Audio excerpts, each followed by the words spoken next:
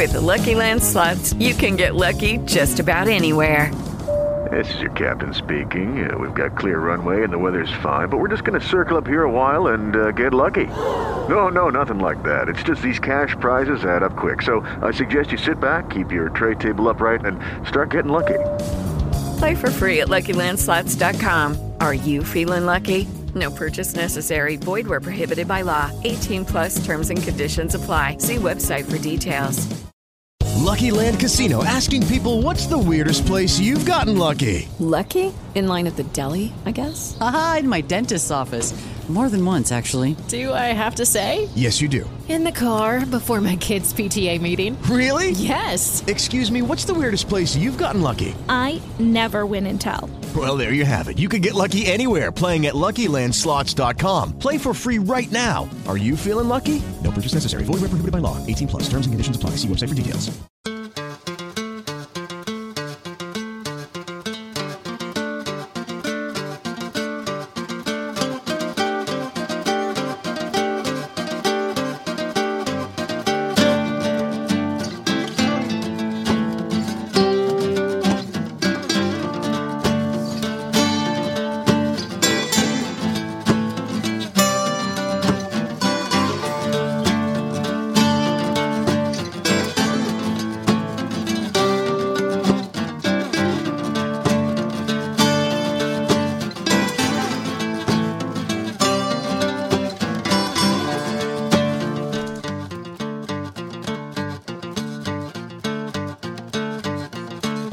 Hello, and welcome to Game of Thrones with Jay, Jack, and Nick. My name is Jay.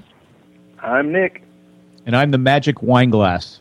And welcome to the show. How you guys doing today? Good. For those that are sort of, where the hell is Nick? Still working on internet issues, so we're actually calling him from a landline. So we apologize for any audio quality issues on Nick's end. But Nick's problem, winter is coming. Well, yeah, Sure. Nick's on the other side of the wall. He's with the wildlings right now. And I should all they have I is landline. I should have said swinging Ollie. That's what I should have said. That honestly, that would have been funnier. It would have been funny because no one understands the Magic Wine Glass reference, but No, I totally got it, and I was wondering if I was the one who noticed that. yeah, it was so obvious. Yeah. What? Just the fact that the volumes of wine in the glass kept shifting? Well, there'd be no wine, then there'd be a little wine, then there'd be a little more wine, there'd be no wine. It just kept Who cares? stuff like I do because that bugs me. It takes away from the scene. Not that it was an important scene. Yeah. They go from winning best show to, producers need to be on top of that. Come on. Yeah, because you got people like me and Nick that are looking, going, "What's to do with the wine glass?" But yes, another really good episode. Like every episode so far this season. And then we had the what's the tower called? The thing Nick's been talking about since he was first on the show. Tower of Terror. The Tower of Joy. The Tower of Joy story that Nick has been talking about since he first came on the show, which I'm sure will maybe go into a little bit more detail in the what happens in the book stays in the book. I'm sure, but Well, yeah, a little bit. a little bit. I mean, they pretty much covered it in the show, so there's not really much to say other than like little slight differences. But, Cool.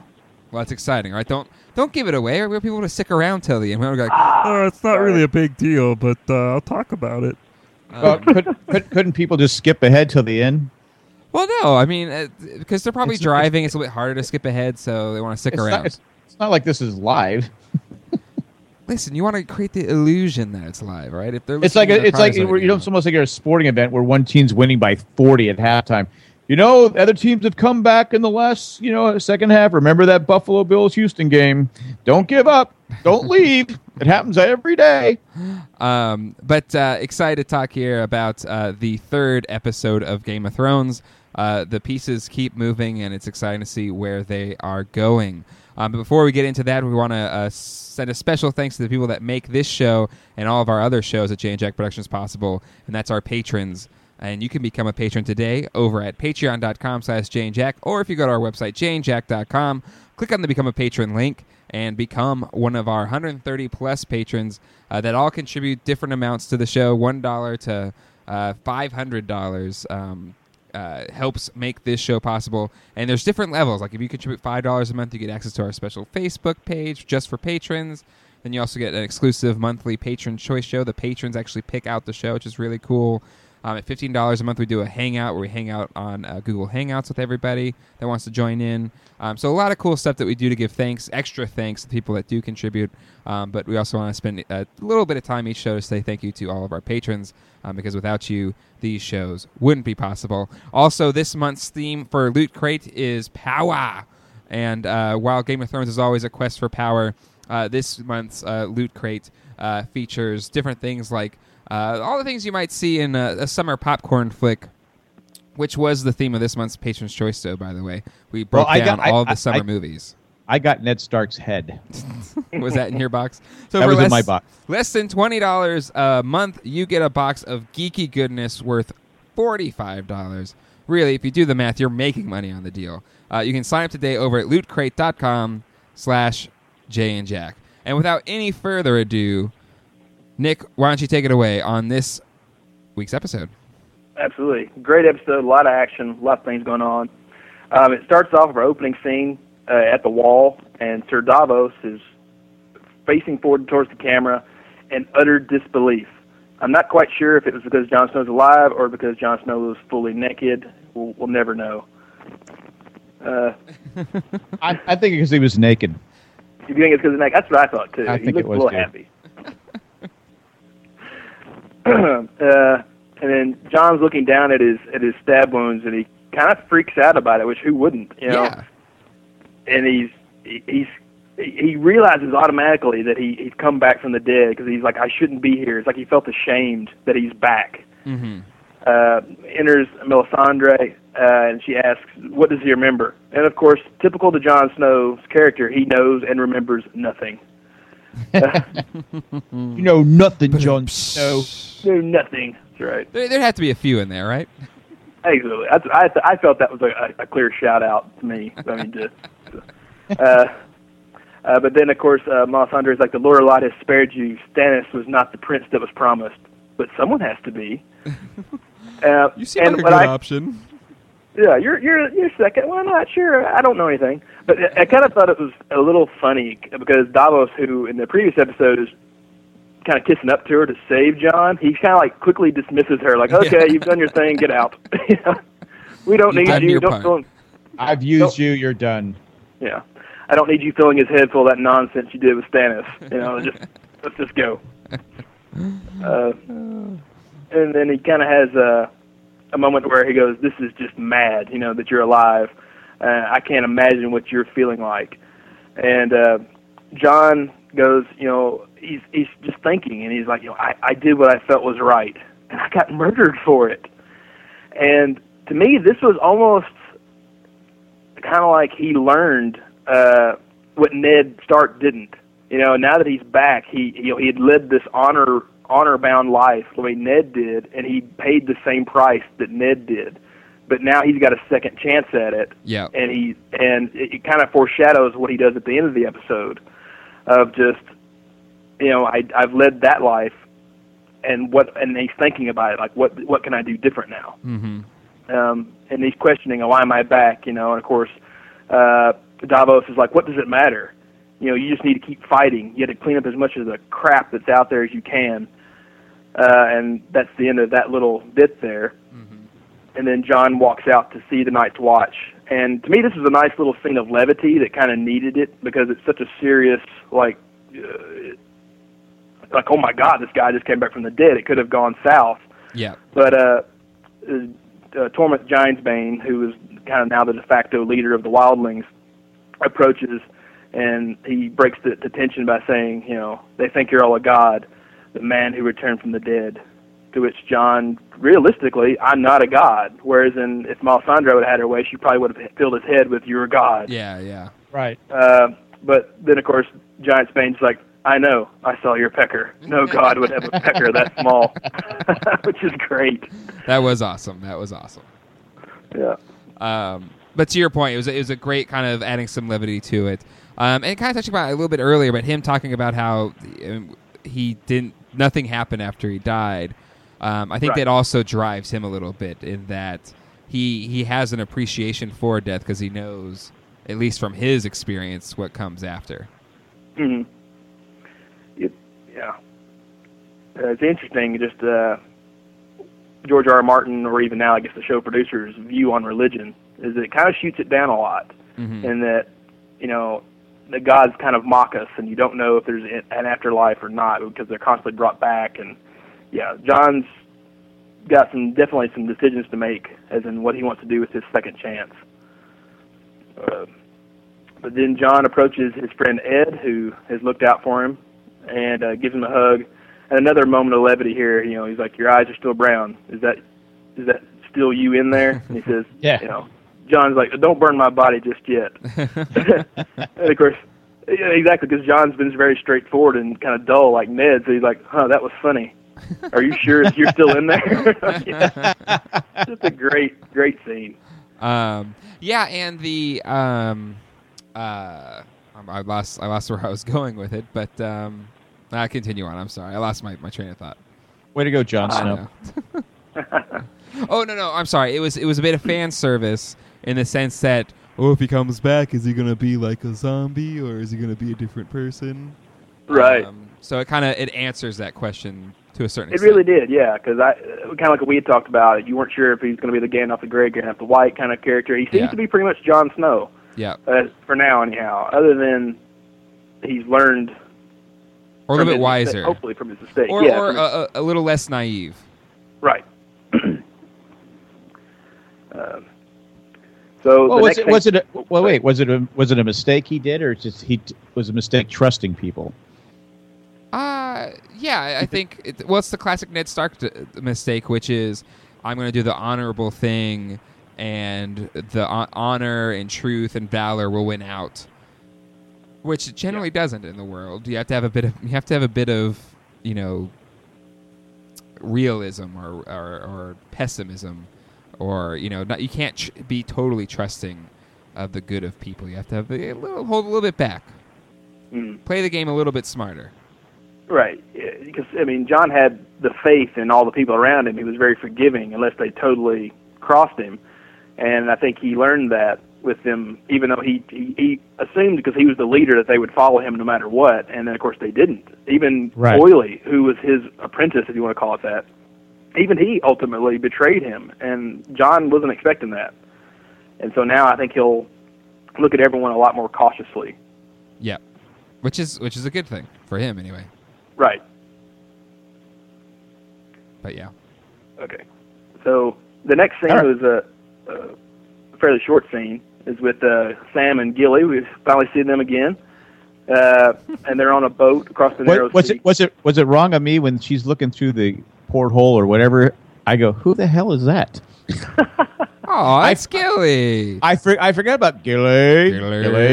I forgot about her.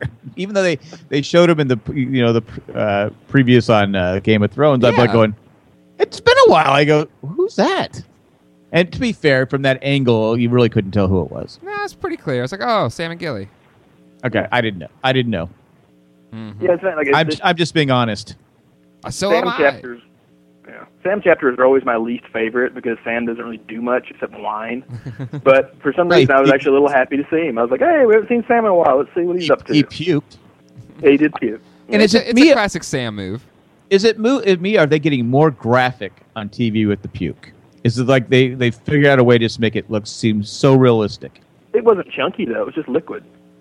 But that can be the worst though, liquid, because it just sprays out. I mean, it doesn't make me squeamish, but I know my wife gets squeamish. She doesn't like Game of Thrones, but there seems like a lot of shows she watches now. She goes, "Oh, why do they have to do that?" And she gets I know a lot of people get squeamish over vomit. It doesn't bother me. I can watch it all day long, but. I do, actually. I sit down and watch vomit videos all day. I put it on there's a YouTube videos, all vomit. I'm more squeamish for like pulsating blood, like if you cut in the neck or something and the blood's just shooting out. That's more than vomit. Are we, as far as the books go, are we past where Sam and Gilly are? No.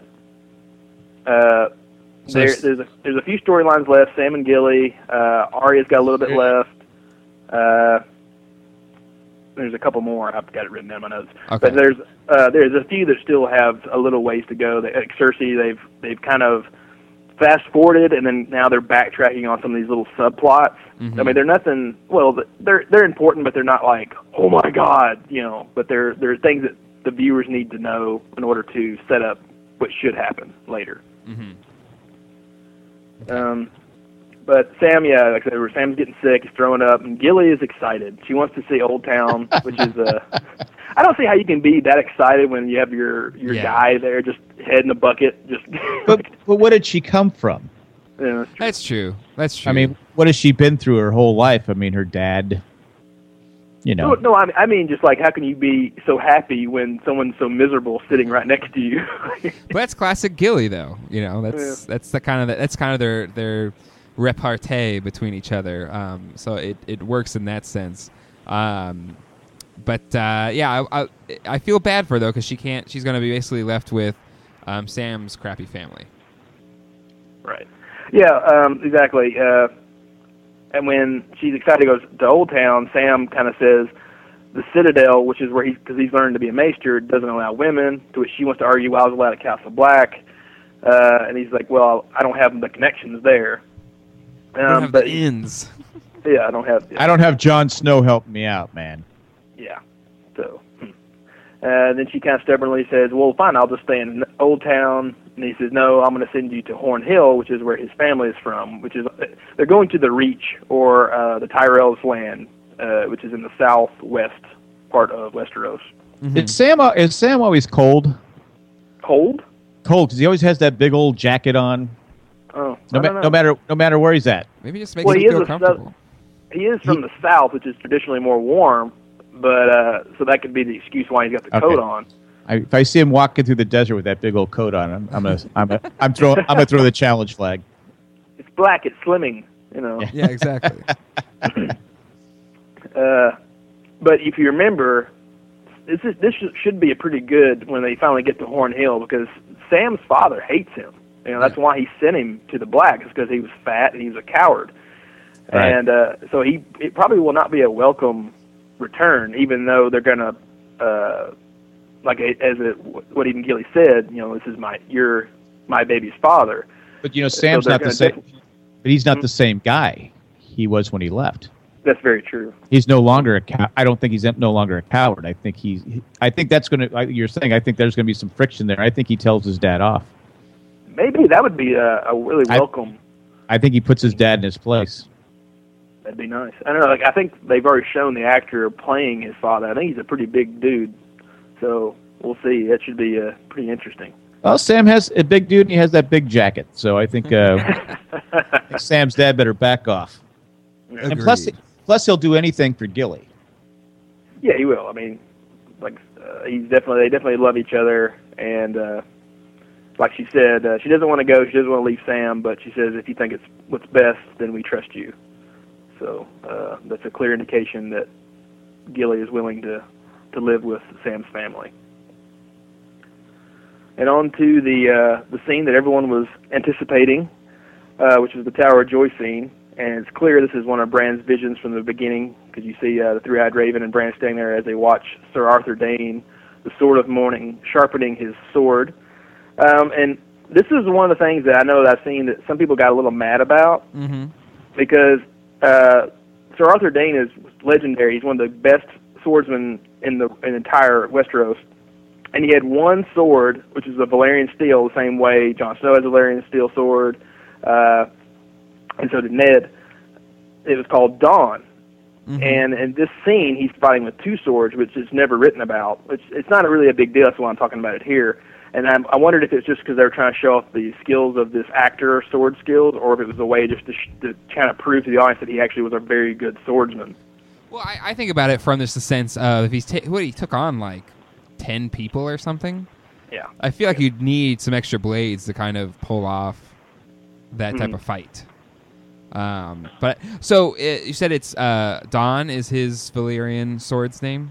Yeah, the Sword of the Morning was a title passed on to the Dane family, whoever was deserving of it. So, and their sword was called Dawn.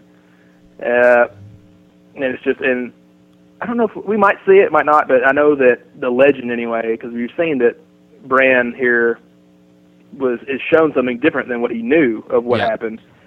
Supposedly, Ned brings this legendary sword to Dorne to give it to the Dane family. So we might see that in a future vision. We might not. Yeah, because it's not, that sword's not in circulation now, is it, that we know of? Not that we know of. It's probably just still sitting with that family down in Dorne. Okay. But we'll need it come White Walker time. Yes, that's very true. Because it's one of the few that can cut through them. So. Hey, can I say that young Ned, they did a great job casting young Ned? Didn't they? Yeah, had the same jawline, same kind of Irish accent. It was great. It was great. His hair was, it was just like, great job on the once I saw the hair, I was like, hey, it's young Ned. Yeah. I knew exactly who it was. But, you know, like with all the, I guess it probably costs too much, but movies recently have done like this thing where they make people look younger, like their younger selves. And it was recently done in Civil War, Captain America Civil War, where it was like, holy crap, that looks like that person 20 years ago. Spoiler alert. Well, I'm not going to say who it was. You'll just see it when you see the movie. If I look at the cast, I can figure out who it is. Okay. But actually, you saw that movie, Nick, right? That was amazing. I did. It was a very good movie. But it's cool that they got an actor that looked like him. It's probably cheaper anyway.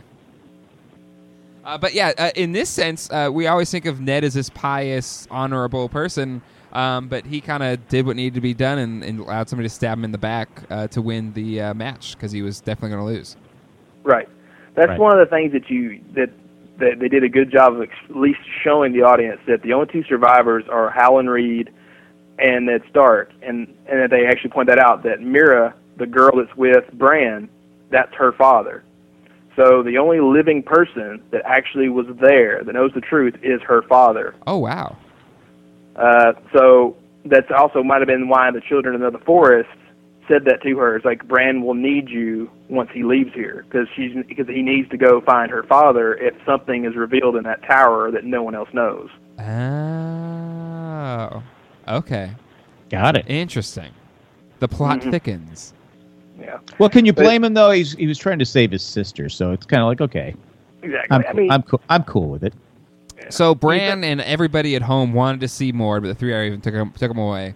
Will we get to see more, do you think, or is that the extent of what we're going to see here? Well, I mean, we'll see it. I mean, this scene, which is actually stays in the books, but it's okay. This scene was one of Ned's fever dreams that he had in the bed when he got stabbed in the leg by Jaime Lannister in season 1. Yep. So this whole scene was his dream, except for the fight. But you see everything led up to it, and you hear the screaming of Lyanna up in the tower, and that's it. Mm-hmm. And that was one of the most gripping little parts in that chapter of book 1 that everyone always wanted to know more about, because it just left you there, and you don't know anything about it other than things that you hear whispers in Ned's ears. Mm-hmm. I know. I was reading something on this scene. Somebody said it. Some critic said it, or some blogger said this is when Game of Thrones became The Walking Dead.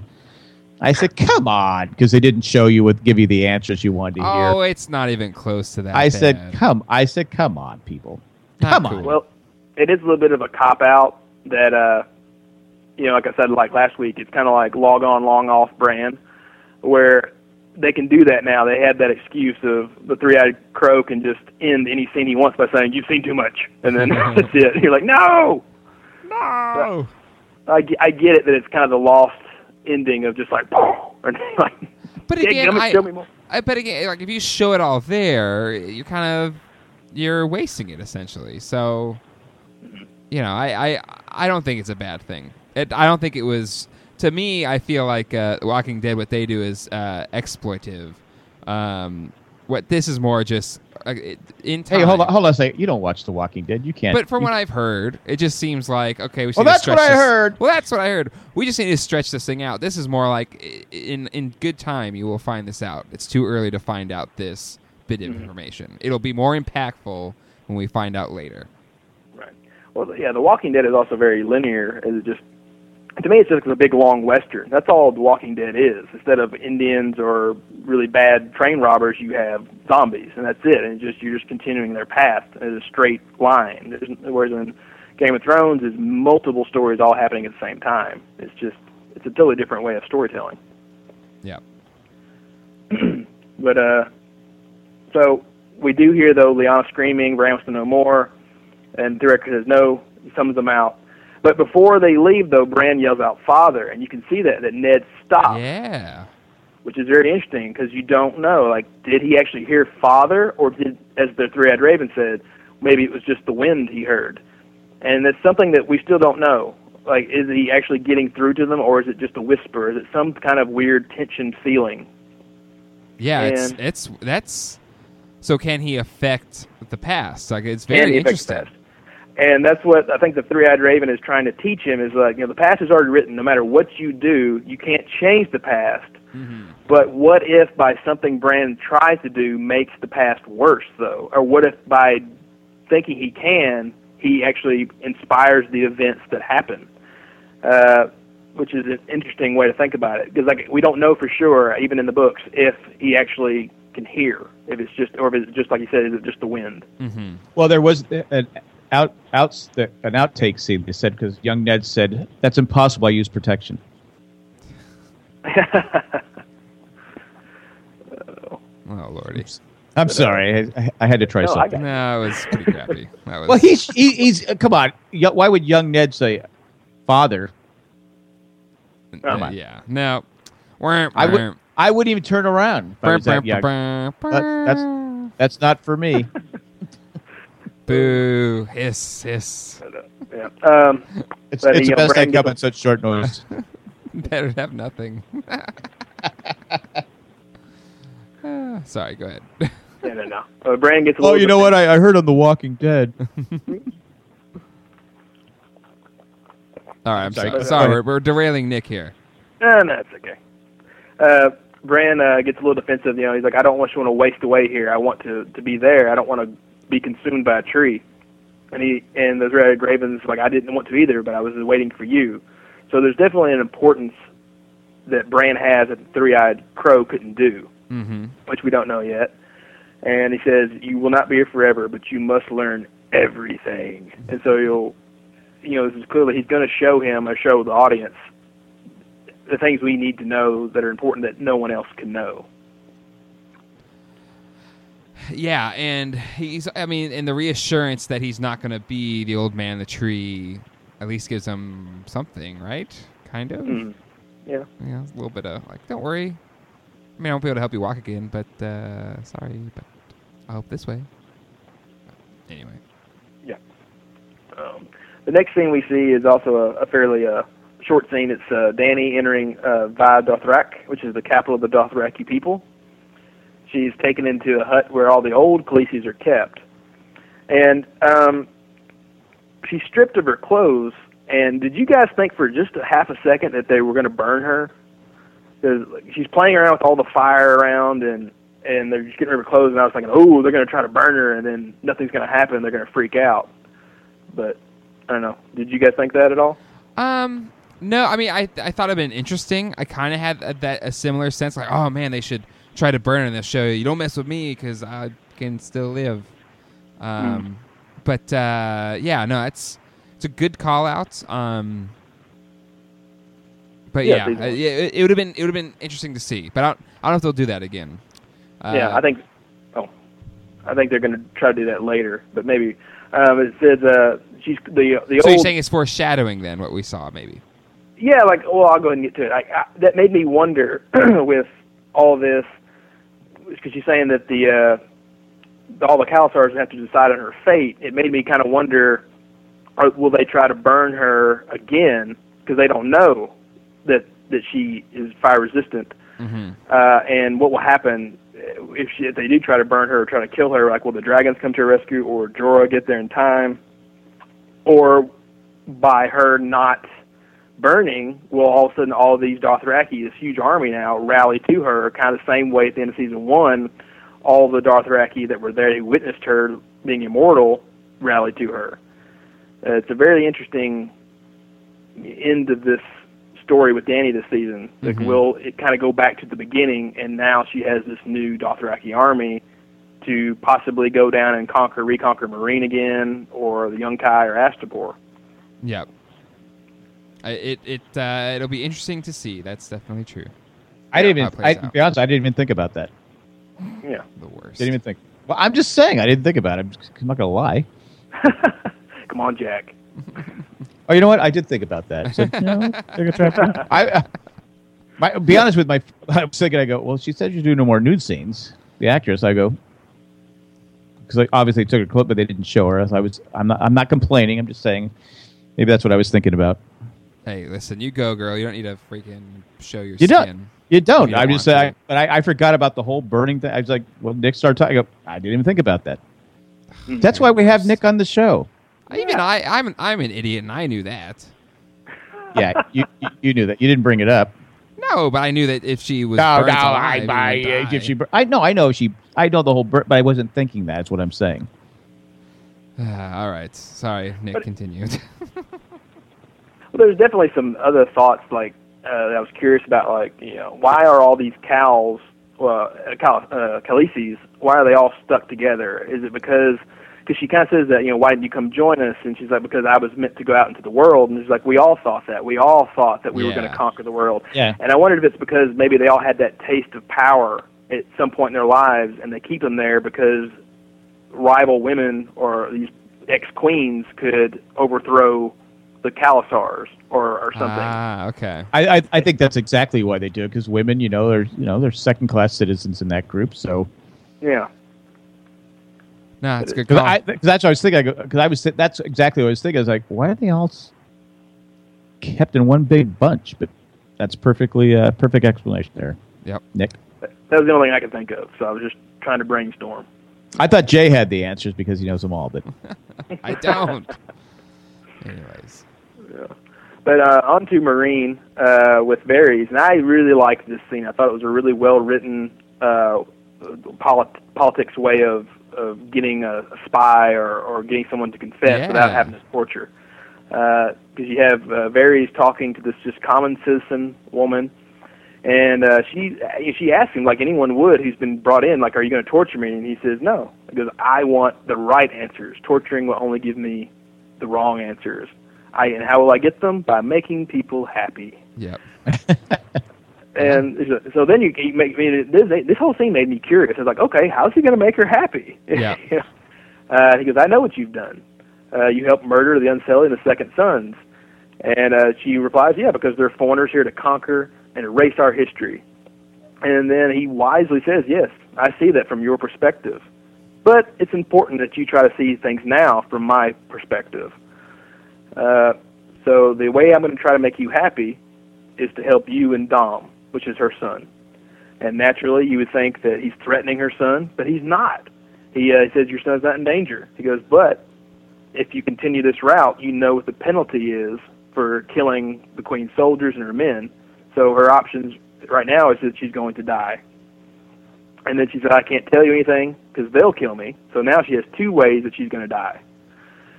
Says, nope, but there is a third option. Because you can go to Pentos, and I'll even throw in a bag of silver. So you need to decide, a new life or death. It's a pretty decent bag of silver, too. Yeah. It was a big chunk of silver. God. But I thought that was so brilliantly done. I mean, because he gave her three options, and she only had one, really, and that's it. And I was like, wow, like Varys is really smart, because that would make me want to confess everything. That's why it's great with him and Tyrion are matched up, because they're both very clever and smart and know how to play people. Right.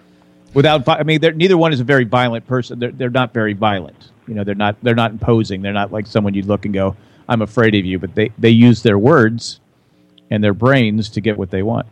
Well, yeah, and it's just because it's also kind of the first time we really kind of got into his process, if you will. Like, how does because then is the scene right after we see his birds being used by somebody else, but it was kind of interesting to see his process and see how he gets the information that he gets. I thought it was really cool. I really, really liked the scene.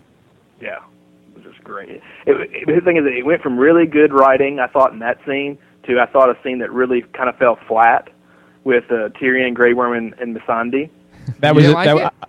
I'm agree with you. That scene was not necessary, other than to have Tyrion in the episode. Yeah, exactly. That's kind of what I felt. I was like, okay, because they were kind of rehashing the same way he met Shay, because that was the game that he played with her. Like, you drink and guess. Yeah. And because, Tyrion right now, there's nothing left in the book, and they're kind of just winging his dialogue, and it seems to me like they don't know how to quite capture Tyrion and the wit that he has to what he says. And this was really just, okay, Grey Worm's talking about patrol, lots about patrol, and then the games, and then it's like, oh, well, us women played games. Like, oh, no, not those games. And that was it, and then drinking. And it was like, okay, it was just a waste. Yeah, I honestly believe it was just to get Tyrion in the episode. Yeah. Because he's a popular character, and when he's not in there, people complain. So let's try to have some comic relief, and it wasn't very funny. It fell flat, like Nick said. Yeah. So does that make except for the wine constantly changing? Yeah. If it weren't for that, I would have forgot all about the scene. Does that make you concerned as a fan of the books and stuff that they don't really know where to go with Tyrion right now, or is it just too early to tell? Well, no, I think they have an idea of what they're going to do with Tyrion. Because I think they, like I said earlier in an early podcast, I think they're blending a couple of other characters into his storyline because it's just they need something for him, and these other characters weren't that important. But Judy was boring. Hello. Then Judy discovered ChumbaCasino.com. It's my little escape. Now Judy's the life of the party. Oh, baby, mama's bringing home the bacon. Whoa, take it easy, Judy. The Chumba life is for everybody. So go to ChumbaCasino.com and play over 100 casino-style games. Join today and play for free for your chance to redeem some serious prizes. ChumbaCasino.com. No purchase necessary. Void where prohibited by law. 18 plus terms and conditions apply. See website for details. Hey guys, it is Ryan. I'm not sure if you know this about me, but I'm a bit of a fun fanatic when I can. I like to work, but I like fun too. It's a thing. And now the truth is out there. I can tell you about my favorite place to have fun. Chumba Casino. They have hundreds of social casino style games to choose from with new games released each week. You can play for free anytime, anywhere. And each day brings a new chance to collect daily bonuses. So join me in the fun. Sign up now at ChumbaCasino.com. No purchase necessary. VGW. Void where prohibited by law. See terms and conditions. 18 plus. And actually how to write his dialogue is a challenge for them, I think. Yeah. Because Tyrion he has that really great wit, and he just has that ability to see through people, and without George R. R. Martin actually writing those lines for the show writers to actually, convert them, it's harder for them to do. So do they have to kind of call in the big guns and have George R.R. help with the dialogue a little bit? I don't think he is, because he hasn't written an episode in the last two seasons. So I think I think they're on their own. Well, if he watched this last episode, maybe he gave him a call. It's like, guys. I think he needs some help here. But then Varys enters, and this is really the whole purpose of this little scene before. And he has the information from this woman now that everything behind the rebellion is from the masters of the cities of Yunkai and Astapor, along with the slavers of Volantis. And then, of course, Missandei and Grey Worm are a little bit fearful. They say they only know one language, which is, I guess, to fight. They don't really actually say what it is, but you assume what it is. It's just violence. Mm-hmm. And Tyrion leaves it with a cliffhanger saying, can we get birds to these masters? And Varys says yes. So you don't know. Are they going to bribe them? Are they going to put some fear into them with the dragons? We don't know, but they're going to try to put an end to this rebellion for sure. It'll be fun to see. But I feel like, I don't know. I just feel like they might be playing with fire still. I don't know if it's going to work out so well. That's just my gut. What my gut's telling me. Then on to King's Landing. We see Qyburn inspecting these little children. And one, I guess you could it's safe to assume that he had his father killed because he was abusing a child. And then one behind the kids asks, will Lord Varys come back? And he says no. Then the other kid responds with, he called us his little birds and he gave us sweets. So we're seeing what you're saying, like how Lord Varys, how his system worked. He got kids to be his little birds and spies, and that makes perfect sense because how often do you actually pay attention to a child? Because they're just playing or they're doing whatever. They're the best spies. Yep. Right. And Qyburn offers them. He says, "Oh, I actually found a whole boxes full of sweets," and gives them all to the kids. And says, "Now, if you want more, all you have to do is bring me Whispers." So the same system that Varys set up is now working for Qyburn. Yep. Enters in Sir Robert Strong, a.k.a. the Mountain, along with Jaime and Cersei. And this is a pretty nice little humorous scene, I thought, as well. Like, you have Jaime kind of looking at the Mountain going, does he understand what we're talking about? And he says he understands. And then the Mountain kind of gets a little insulted and just looks at him really quickly. He's like, oh. Well, he said it's not like he understood before. Yeah, he couldn't read sentences or something. Yeah, something like that. Yeah, it was pretty funny. Yep. Yeah. So then he's like, well, if he understands, then just have him charge into the Sept and kill the High Sparrow and let's get done with. To which Cersei very intelligently responds, like, no, there's too many. I mean, the High Sparrow has his own army now, which is of her own making. And said, there's too many for Sir Gregor to take on. We only need to face one person, because she knows that she's not going to go back to the Sept. They're going to charge her with some kind of crime, which she's going to demand a trial by combat, to which now the Mountain will defend her. And then she looks at Qyburn again, says, I want birds in every major town in Westeros. So if there's any kind of gossip about me, I want to know about it. They're going to have the Mountain smash their head in the wall. Exactly. He's good at that.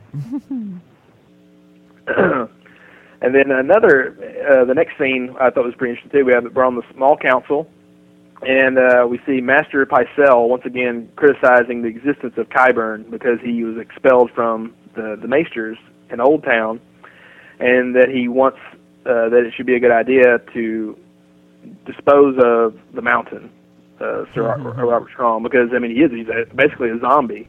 Yeah. But I love this as he's talking. Enters Jaime, Cersei, and the Mountain, and no one noticed it except me. And then I did see a few other people like tweeting about it. I'm 99% positive when Maester Pycelle turns and notices the Mountain there, he farts.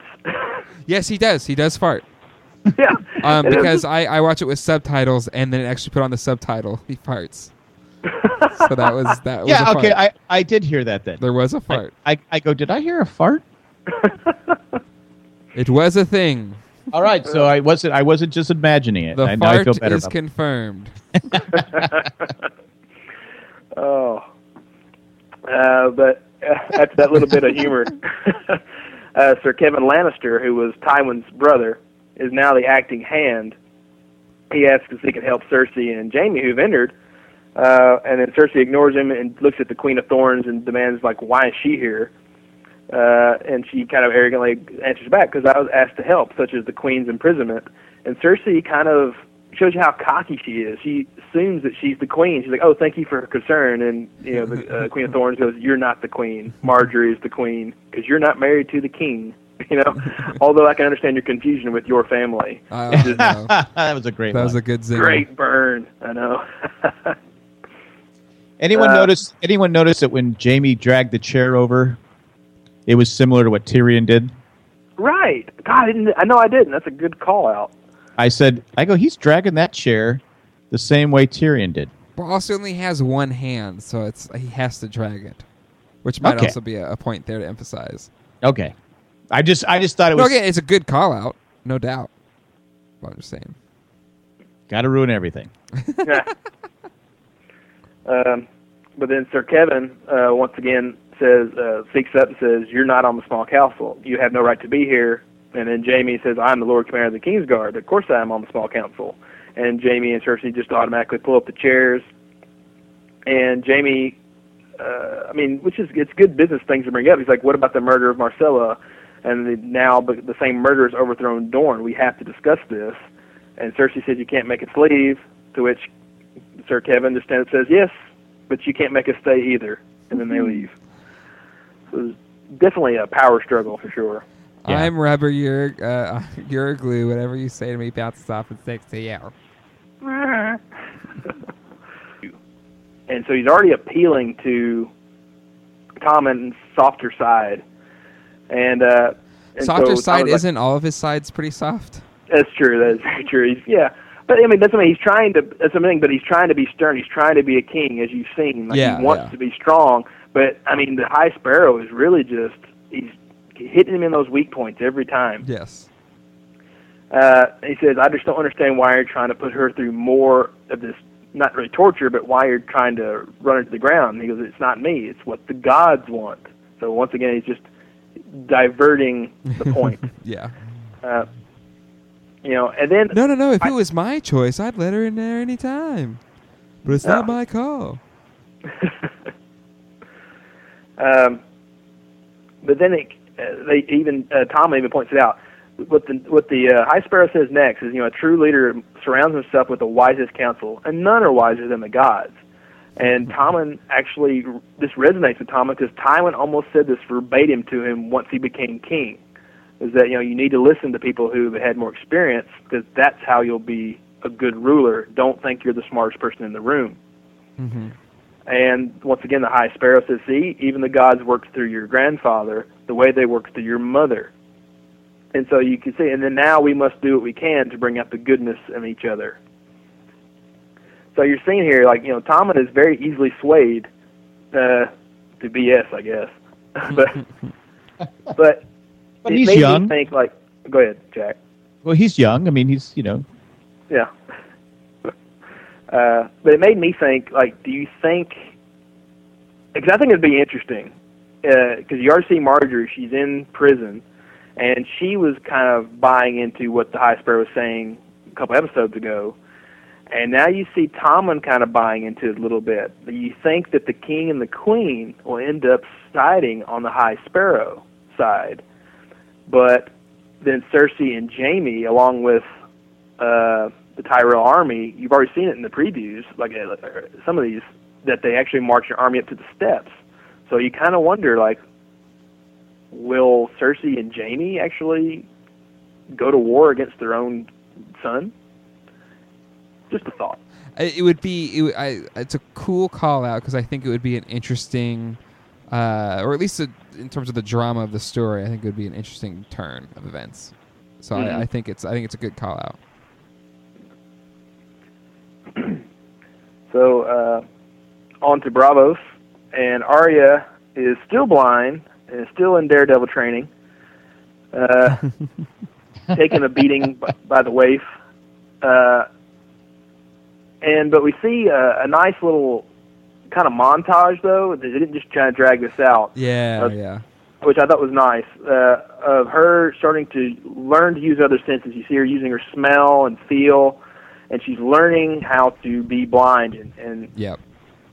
Then you're also at the same time getting questions from the waif about her family, and she's struck because she actually says, "I have 4 brothers," because Arya has always considered Jon to be her brother. She never has saw the difference the way Sansa and the other ones did.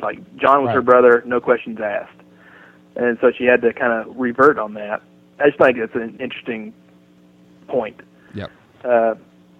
She's also questioned about the Hound, and Arya says, "I left him for dead.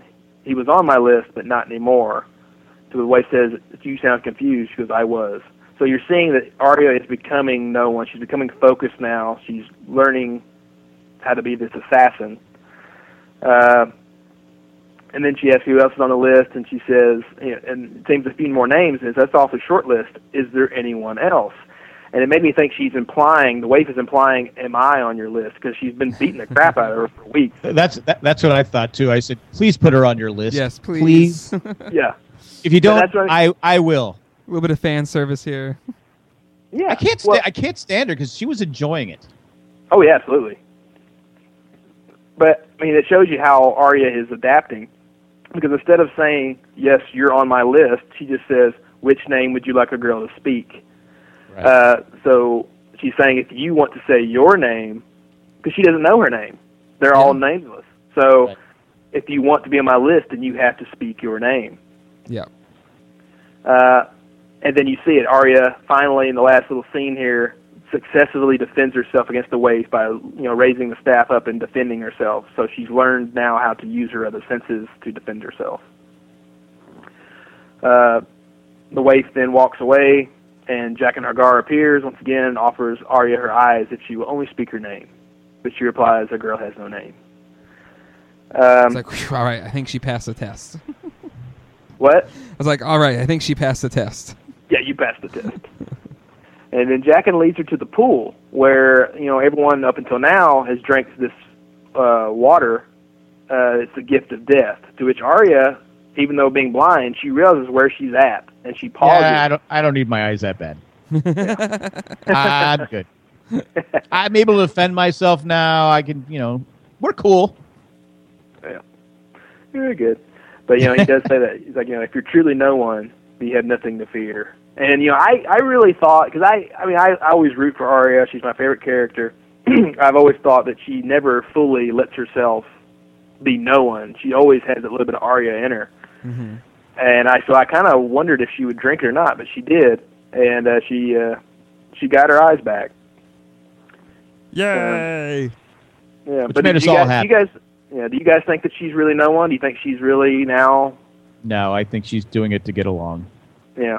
To get by. Like you said, she always has a plan. Well, yes and no. Like, it's not. It won't be the same as last time, where she's just kind of doing it because it's something to do. Like, I feel like. No, but I think she still has part of her in her. Yeah. Mm-hmm. Well, we'll see. We'll see. We'll see how it turns out. It'll turn out that I'm right. Oh, okay. And then moving on to Winterfell.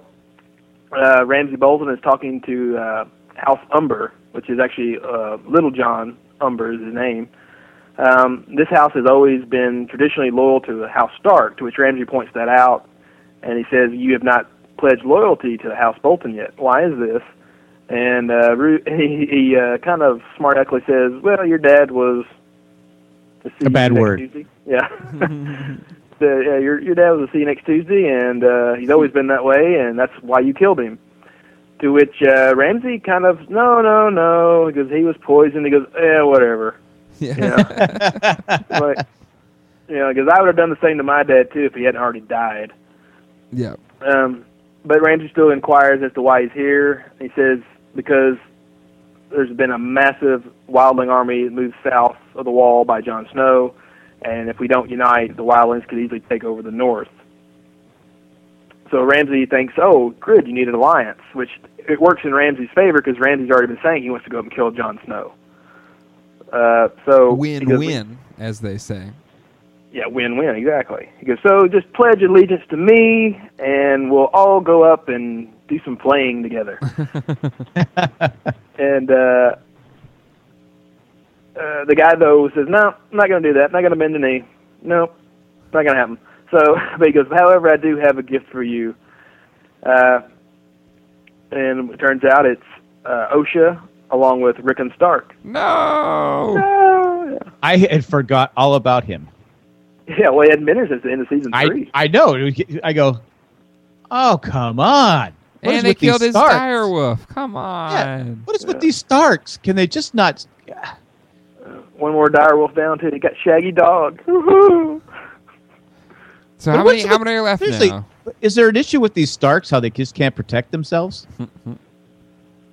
Well, it's really... This is really a strange scene, because in season 3, Osha did say, I'm going to go to Last Hearth, which is House Umber, which is... So that's...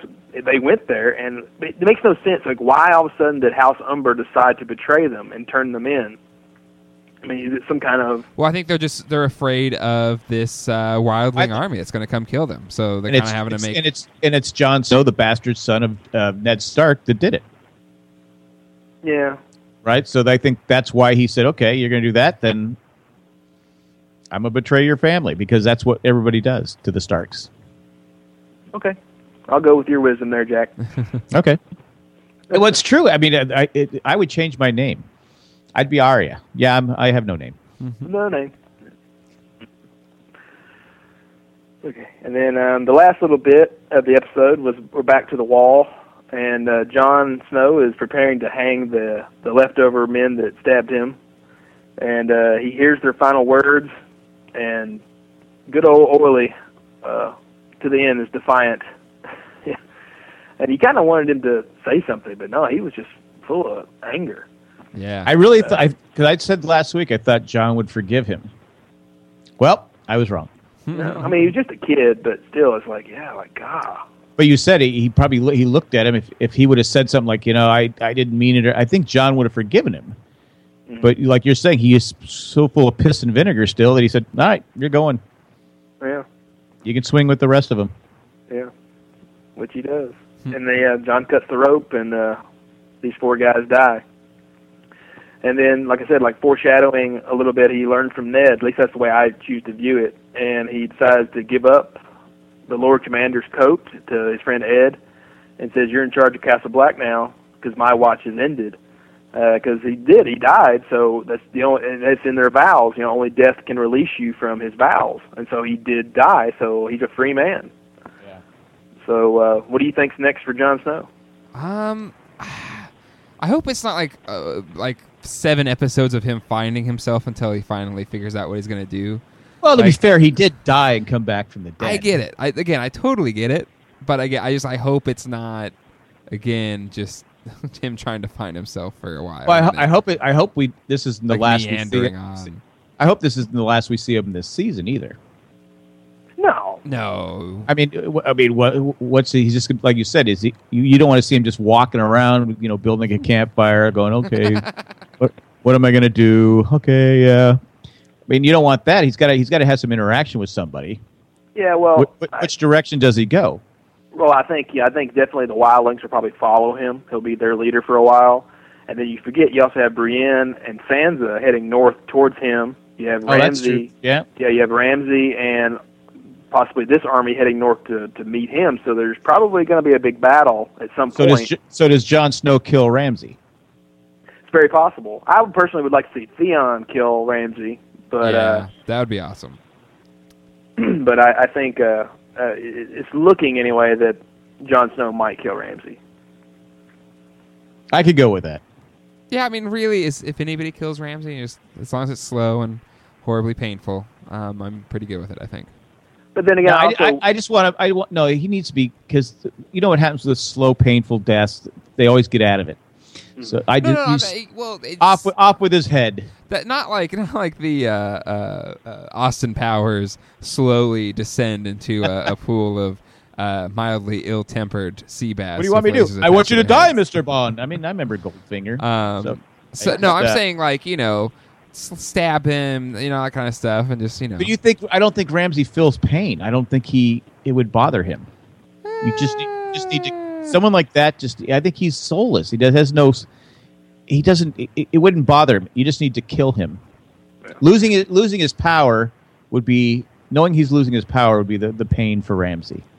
Mm-hmm.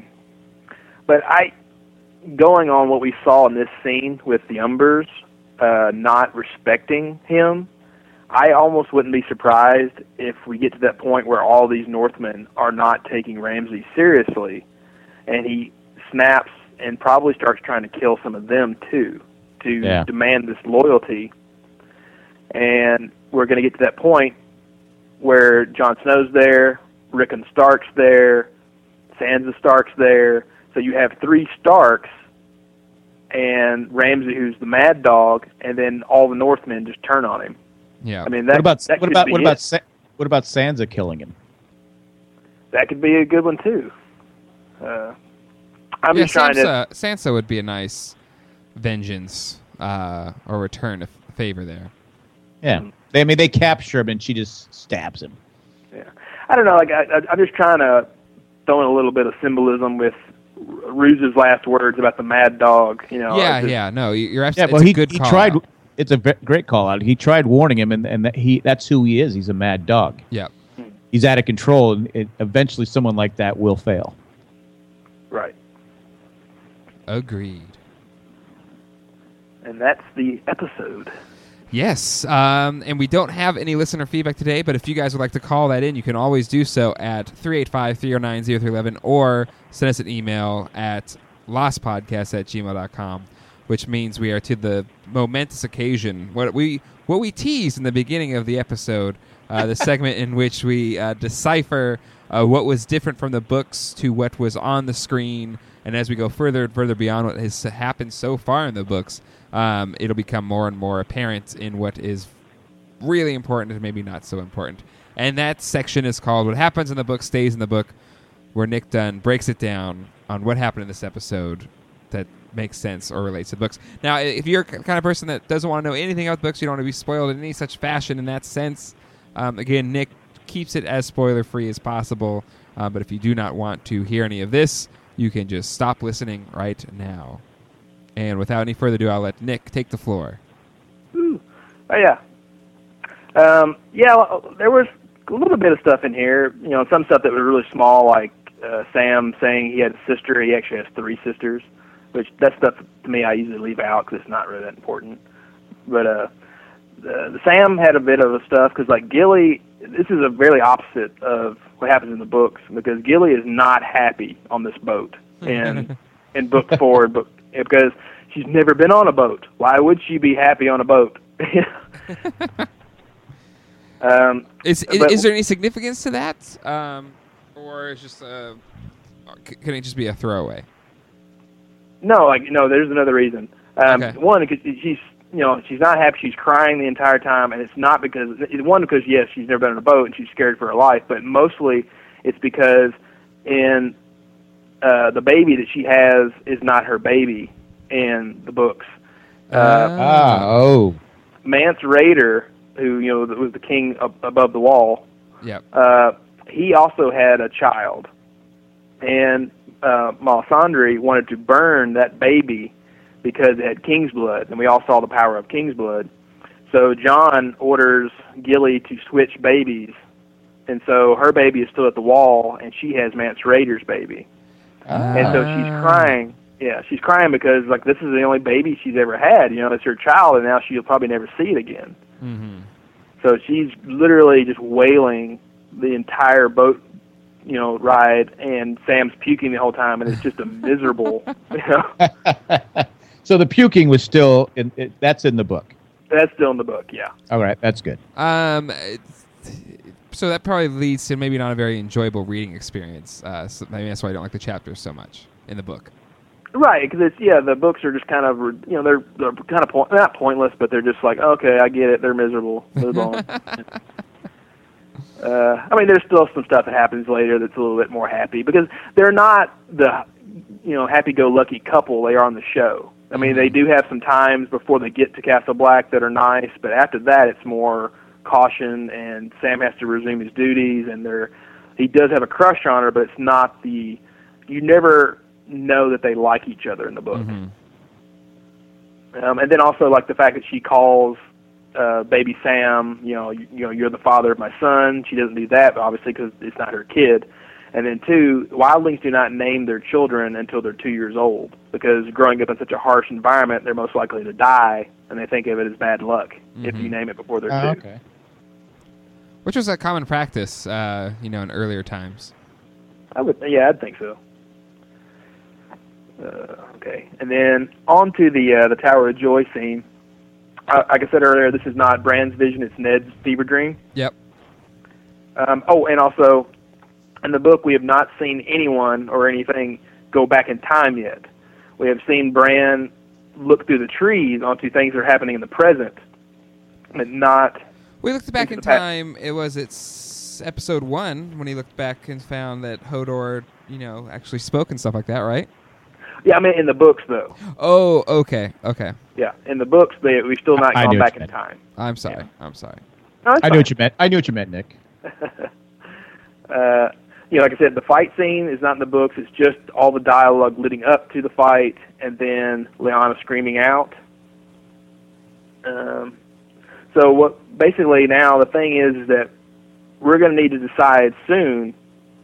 Like, do you think Lyanna was kidnapped, as Robert and Ned have suggested, or did she go for free will? That's one of those things that it's just a dilemma. Like, we don't know. I think showing that, can't remember the swordsman's name now off the top of my head, but showing that he wasn't defeated by Ned shows that things aren't quite what they seem, which I think the Three-Eyed Raven said like 10 times.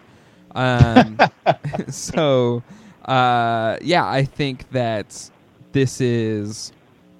that is a scene to validate what they told about his sister before isn't true. Yeah. Yeah. That's my thought. You might probably have a similar thought. And going back to what I'd said earlier about Bran yelling out to Ned, it's one of those things that this isn't mine. I don't even remember where I heard it, but it's a really interesting way to think about it. It was that the Mad King, one of the reasons why he went mad is because he was hearing whispers all the time. Oh. And so it makes me wonder if Bran will go back and see Brandon Stark, who he's named after, burned alive by the Mad King, or see some of these other events, and he's yelling the whole time, and it's making the Mad King go mad. And that's just one of those. That's one of those theories that I'm like, oh, that would be really cool. Like if that's true, like he's not really hearing what Bran is saying, but he's hearing these things, and he doesn't know how to interpret it other than he's going crazy. So that's a perfect scene with that young Ned Stark. Right. I like that. That would be pretty darn cool. Also, has the Mad King been cast yet, or will we ever see the Mad King? I don't know. That's a good question. He hasn't been cast as far as I know, but that could be something maybe next season if they decide to do that. I mean, that's it. Like that's just a really cool idea. Yeah, that would be awesome. That'd be really. Well, awesome. there had to be a reason why they showed Ned being able to hear it, young Ned being able to hear it. Mm. I mean, it's just cool. There has to be something leading up to that. So I hope it leads to that. That's very cool. Yeah. Cool theory. This is just a small little detail here, but only Cersei and Qyburn know the identity of Sir Robert the Strong as the Mountain. In the book, no one knows who he is except those two, because they are the ones who sanctioned the experiment. I mean, because I think in reality, he's so big. I mean, kind of obvious, right? It is kind of obvious. But I think because, in the book, or at least in that world, if you actually made a zombie, they would probably kill you. So they just. Yeah, that's true. It's a technicality, but it's just one of those things that no one knows his name.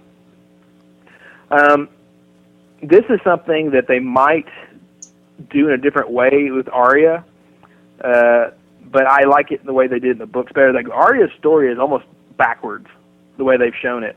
The whole blindness thing happens early on, but while she's blind, she's having, because she can't see anything, she's constantly having dreams, or at least what she thinks are dreams, of Nymeria, which is her direwolf that she let go in season 1.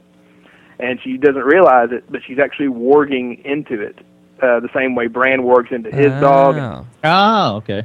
And she's seeing these dreams, and she doesn't know what to make of it, but she still has a little bit of control over it. So she learns that she's blind, that she also can warg into other things. And so in these fighting scenes in the book, she actually starts to warging into animals, mostly cats, that are around her, and that's how she ends up being able to fight with the staff, is she's using all these animals' eyes to be able to counter the trainer. I always thought that was really cool in the book. Maybe they just didn't want to show it. And they still could in future episodes, but that's how she defeats her. Well, it's not her, it's a guy, actually, in the book, but that's how she wins and then gets her sight back. Interesting. What do you think it is? So they didn't want to show a guy beating a blind girl? Well, he's an old man. Like he's called the kindly man, which is, she doesn't have. She has the waif is in the book, and the other guy is not. He's just an old guy. Gotcha. At least that's what she knows him as, is an old guy. Gotcha. Yeah, probably not. Yeah, we want to have a man beating up on a girl. Nah, it probably wouldn't go well. But, okay, and then this was just really strange too, a little bit. Great John Umber, the Umbers who's talking to Ramsay, that guy. Great John Umber is actually still alive. He says his father's dead, but he's actually alive. In the book, he was taken prisoner by the Freys at the Red Wedding. However, the guy we see on the show is actually dead, who died in the Red Wedding. So I don't know why they chose to switch that around, but they did. Okay. The Umbers actually do, because he's saying in the show, we don't bend the knee, but actually the Umbers do bend the knee to the Boltons in the book, because their lord is captured by the Freys, so they have to get in league with the Boltons. It's just one of those technicality things, but they switched it up for some reason. Interesting. And then lastly, Osha and Rickon. This is another divergence from the book. I think it's probably just to save time and not because they're trying to streamline to the end of the show now. Mm-hmm. Ocean and Rickon are on the island of Skagos, which is it's an island just off of Westeros in the north. They're rumored to be there and they never were captured by the Umbers. But the Manderleys, which is another powerful northern family, is the ones who knows where they're at, and they meet with Davos and say, if you go find Rickon, then we'll align with you against the Boltons. And so that's what Davos is doing in the book right now. He's going to this island to retrieve Rickon in order to give the Northern Lords proof that the Starks are still alive. Interesting. Oh, all right. And that's good stuff. Everything for this episode that you need to know. That's good. That's good stuff. Thank you, sir. Again, it's my favorite part of the program, so thank you very much for giving us those details. All right. Well, that is it for this week's Game of Thrones with Jay, Jack, and Nick. If you'd like to give us a call, you can at 385-309-0311. And you can also send us an email to lostpodcast@gmail.com. You can join our Facebook group at facebook.com/group/JaneJackGroup. You can find us on Twitter at JaneJack. Or if you want to follow me, it's at Luke Vank. Or if you want to follow Jack, it's at CrackpotJack. Nick, do you have a Twitter handle for people to follow you? Yeah, Nicholas81. So at Nicholas81. I'm going to guess you're born in 1981. Just a psychic thought there. And we want to send a special thanks again to all of our patrons, especially Tack from Tokyo, Eckhart Richter, and Brad from Chicago. Thank you very much for contributing a significant amount. And I'd like to apologize because I forgot to thank those three on the Dancing with the Stars podcast. Amateur. If you listen to the pod, you'll hear me go, and there's one more thing. And your mom said something, and I go, I can't remember what it is. Sure, blame your wife. That's always I said, and she'll still say, she kind of looked at me, and I go, can't remember what it is. When you said that, I go, that's what it was. Also, again, if you want to sign up for Loot Crate, this month's theme is Power. Power! You can sign up today at lootcrate.com/JaneJack. All right, guys, we'll see you next week for an all-new episode of Game of Thrones to discuss. So until then, hasta luego, and goodbye. Bye.